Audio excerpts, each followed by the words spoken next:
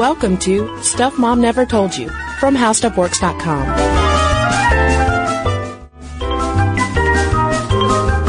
Hello and welcome to the podcast. I'm Caroline. And I'm Kristen. Today we're talking about hormones.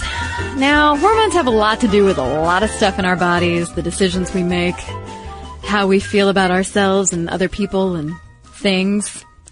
But today we're talking about how hormones affect obesity and how obesity in turn affects hormones, because it's this weird cycle of eating and appetite and hormones and what it does to your body. And I think this is a good area to talk about because we hear a lot about obesity and weight gain and how to lose weight, and there's a lot of blame put on overweight and obese people for just, it's their fault because they're just not exercising and they're eating all these things. But if we focus in on this hormonal factor, it adds another dimension to what's going on. Right. There are several hormones that have to do with weight and weight distribution.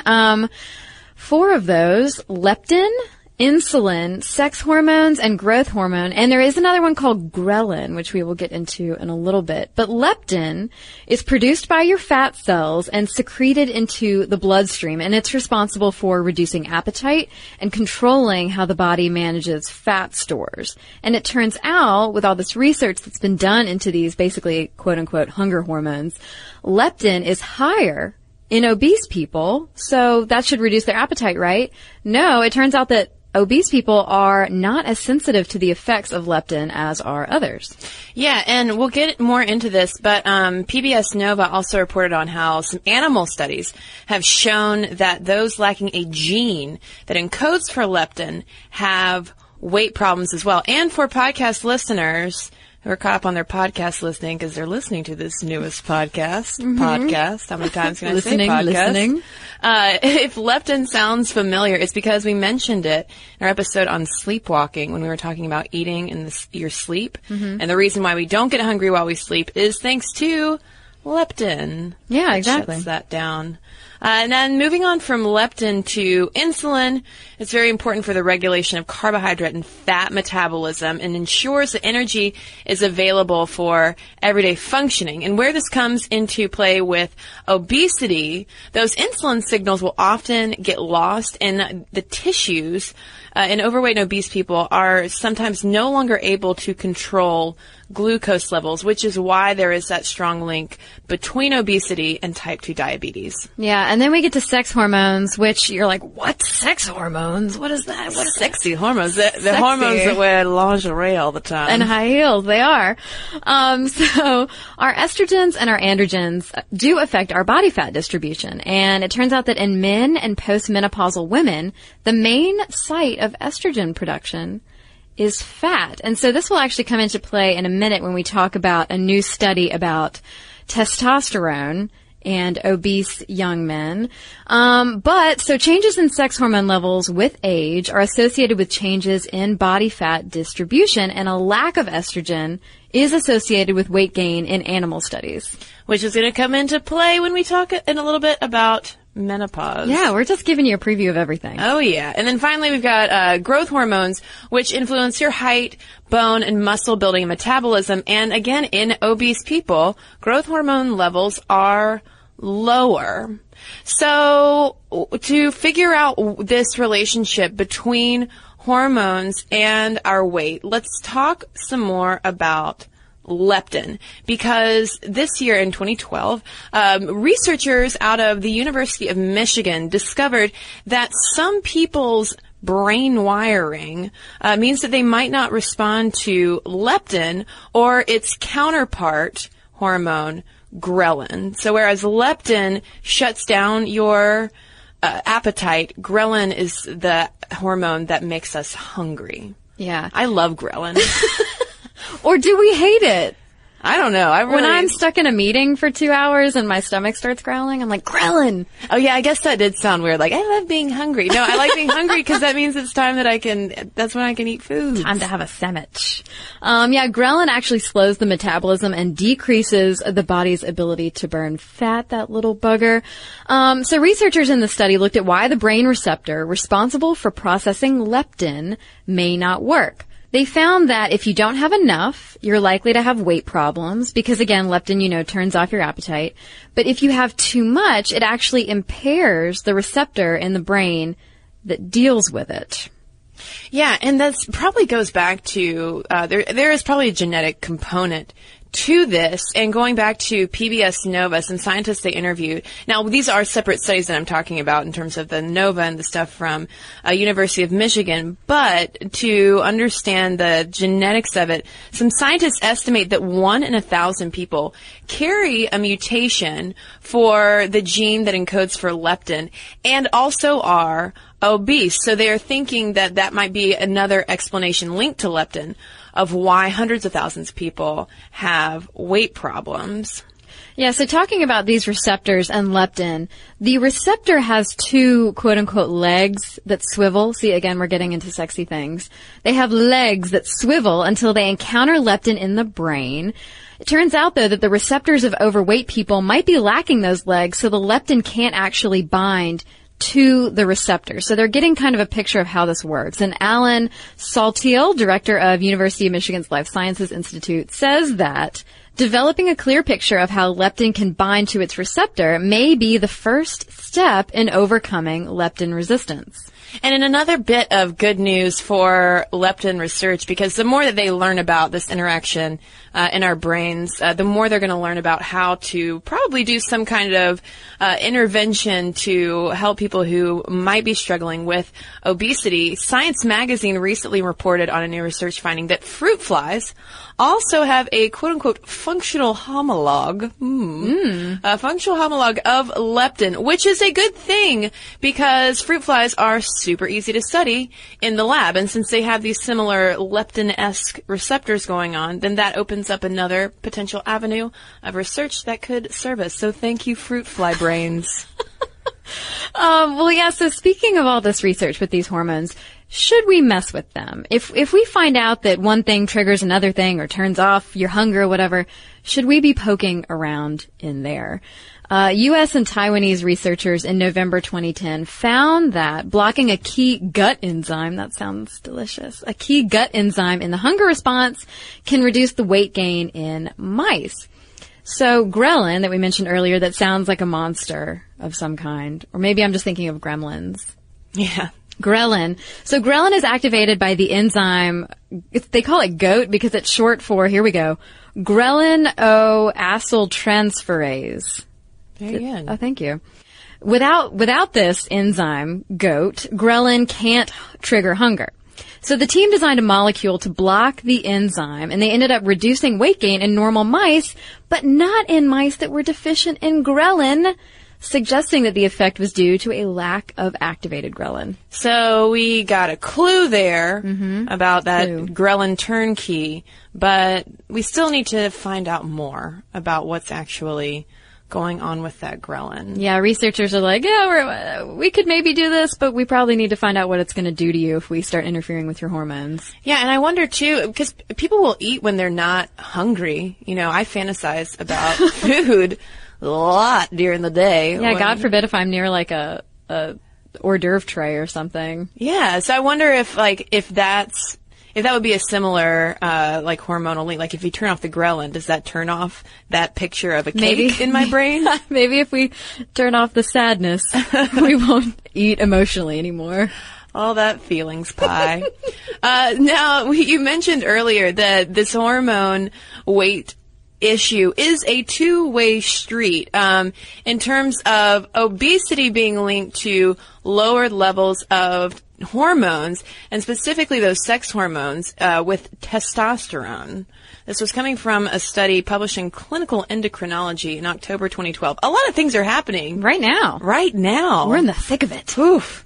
The study found that obese teenage boys had 40 to 50% less testosterone than boys of the same age with a normal BMI. That's crazy. Yeah, that's a huge difference. Yeah, and that actually has a lot of kind of significant connections with development itself. Dr. Paresh Dandana, who's the lead author, said that low testosterone can slow or stop sexual maturation, and he says there's nothing more hurtful than a male not having his maleness. He goes on to say it's alarming because these guys could grow up to be inadequate in sexual performance and also in terms of fertility, all going back to having a really high BMI, because the higher the BMI, the lower the concentration of free testosterone that's available to the body. Yeah, and there have been similar studies as well looking at populations of older men.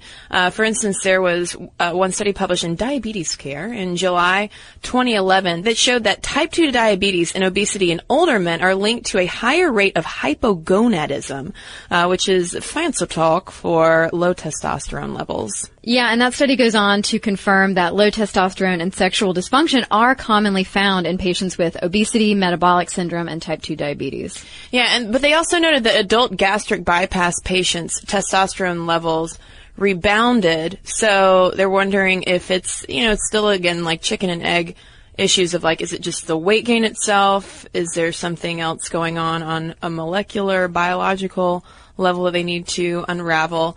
But on top of this, research presented at the 19th European Congress on Obesity in May 2012 found that older overweight men receiving testosterone injections for up to 5 years to treat erectile dysfunction. This was a side finding. I don't think this was initially what they were looking for.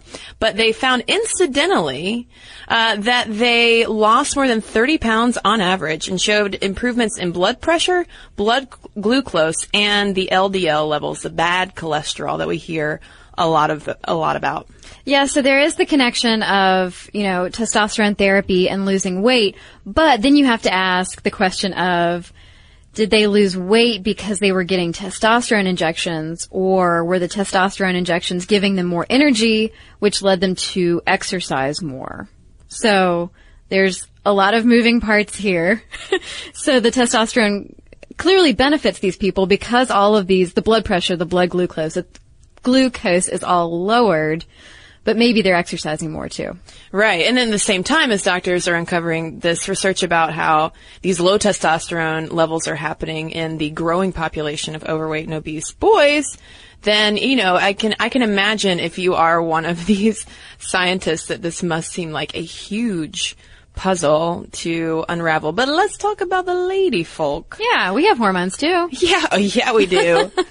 Whoo, man. Now, those testosterone treatments were given to older men. Let's talk about hormones in older women. Menopause. Yeah, so there's this idea, and I've just always thought of this as being true also, the idea that once you hit menopause, you gain a lot of weight. That is a factor of getting older, because obviously your metabolism is slowing. But there's this new study, again, October 2012. Man, what happened? I don't know, an obesity research explosion. 'Tis the season. So the International Menopause Society had a study that shows that menopause actually doesn't result in weight gain, but because of the lowered estrogen, those adjustments are linked to a difference in fat distribution that increases your belly fat, your donut, your life preserver The wrap, spare tire. The spare tire. Yes, so they reviewed studies from 1946 to the present and reviewed all that they had to say, found that weight gain is due to non-hormonal factors, typically a consequence of environmental factors and aging. So it's not a change in the fact that we have less testosterone after menopause. Less estrogen? Or less estrogen, thank you, after menopause, and so it rejiggers our body fat accumulation. Right, because we mentioned earlier in the introduction, talking about the different hormones that affect weight and weight distribution, and sex hormones have more to do with body fat distribution. So things are just traveling around your body. Yeah, and also as if hot flashes, etc., isn't enough to deal with during menopause. They did find that estrogen therapy helps the whole central abdominal fat accumulation, though. So there's that. Whew. There's one thing to look forward to. one glimmer of hope. Yeah, so while all of this like fat moving activity is happening during menopause, your estrogen receptors, which are in the hypothalamus, they serve as a master switch to control food intake, energy expenditure, and body fat distribution, like we said. When the receptors are destroyed, researchers found out, the animals in this adorable animal study immediately began to eat more food, burn less energy, and pack on pounds. So there is, we talked about how menopause won't necessarily make you fat, but there is stuff going on in your brain with the estrogen. When things are not hooking up correctly, you might be a little more sluggish. So it sounds like with all of the research that we've talked about, really it's our brains are making us fat. I mean, my brain wants me to eat cupcakes all the time. Yeah, I mean, that is like a total oversimplification. There are plenty of environmental factors, but it is, I guess it's good to understand more about the brain's role. And, for instance, too, just to drive home how that brain does play such a huge part, sleep. Sleep loss, this is coming from a study from 2004 out of Stanford. It was found that sleep loss leads to higher levels of hormone that trigger appetite, ghrelin, and it lowers our levels of leptin, leading to a higher BMI. And I would assume that if you're getting shorter amounts of sleep, if you're only sleeping for a few hours, then sure, that's probably going to trigger your ghrelin because you have to keep your body going. Right. So your body's like, more fuel, please. Yeah, the study found that there was a 14.9% increase in ghrelin and a 15.5% decrease in leptin in people who consistently slept for 5 hours compared with those who slept for 8. And all this is going to do is make me go into a panic at night and be like, sleep, sleep, sleep, fall asleep now, because I'm not getting my 8 hours. Yeah, and that research from Stanford confirmed an earlier study finding that people who sleep only 2 to 4 hours per night, also I don't know how you do that, are 73% more likely to be obese. And that probably has to do a lot with that leptin-ghrelin switcheroo happening. Yeah, exactly. There's also this interesting study that was in Nature in January 2012 about exercise. And yes, of course, we all know that exercise helps us lose weight, get in shape. It, makes us healthier. But a newly discovered hormone, which is called PGC1, is produced in response to exercise. So mice bred to produce huge amounts of this hormone in their muscles are typically resistant to age-related obesity and diabetes, much as people who regularly exercise are.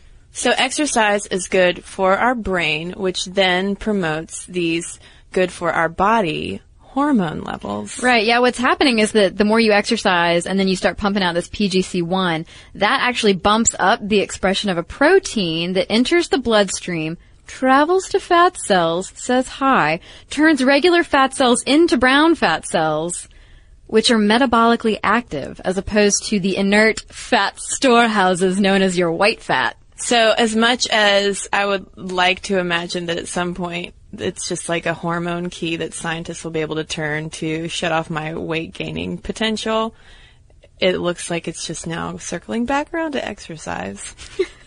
Isn't that the worst? There's not an easy way out. Yeah. Sounds like. But again, we have to kind of keep in mind those genetic components too of things like the leptin encoding, the swiveling legs of the leptin, many different factors going on here. Well, there was an article that you sent me, Kristen, where they were talking to a mom and a son who were both overweight, and they did tests, and they both had, I guess, a deficiency in the hormone that cuts off their appetite. So because they couldn't understand why they were constantly hungry even after a full meal. Right.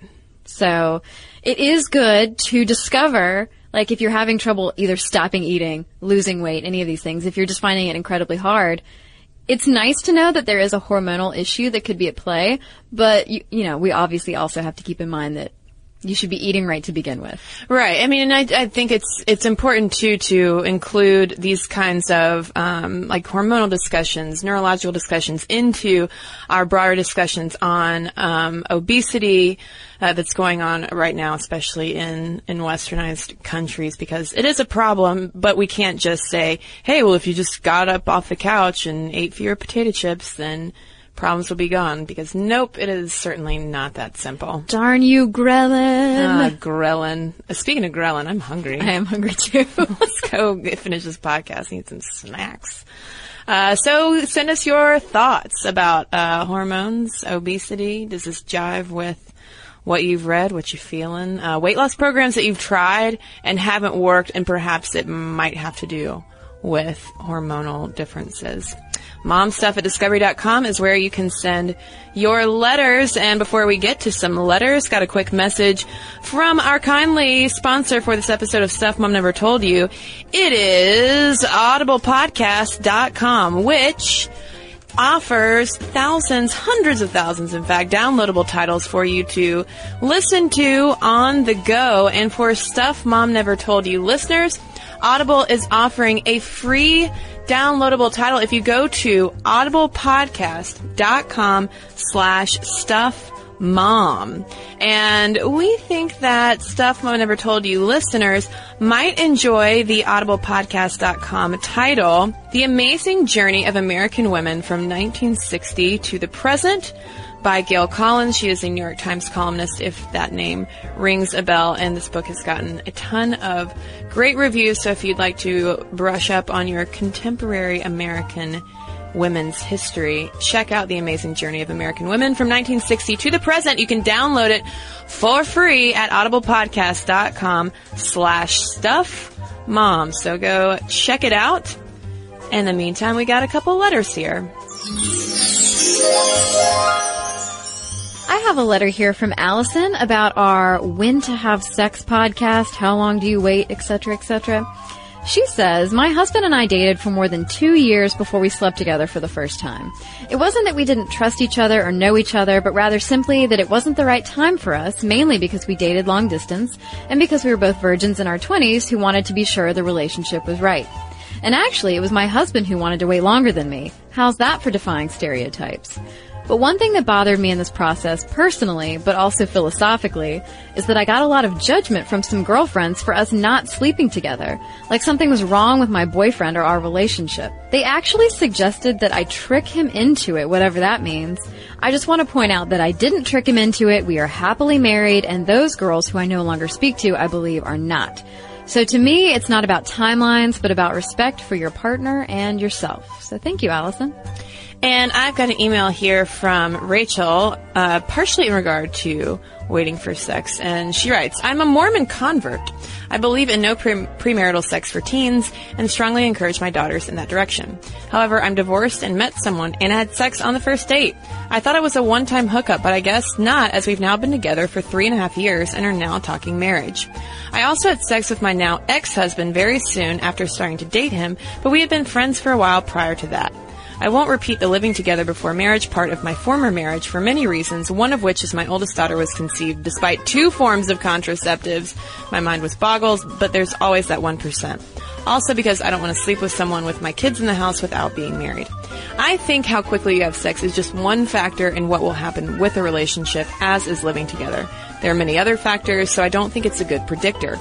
I do think that if you're in a culture/church that is predisposed toward people staying married, you're more likely to try to work things out rather than walking away. So thanks to Rachel for that perspective, and thanks to everybody who's written in. momstuff@discovery.com is our email address. You can also hit us up on Facebook. Leave us a comment there. Tweet us at momstuffpodcast. Follow us on Tumblr, stuffmomnevertoldyou.tumblr.com. And if you'd like more information on the interaction between sleep and weight, you can read Is a Lack of Sleep Making Me Fat? At our website. It's howstuffworks.com. For more on this and thousands of other topics, visit howstuffworks.com.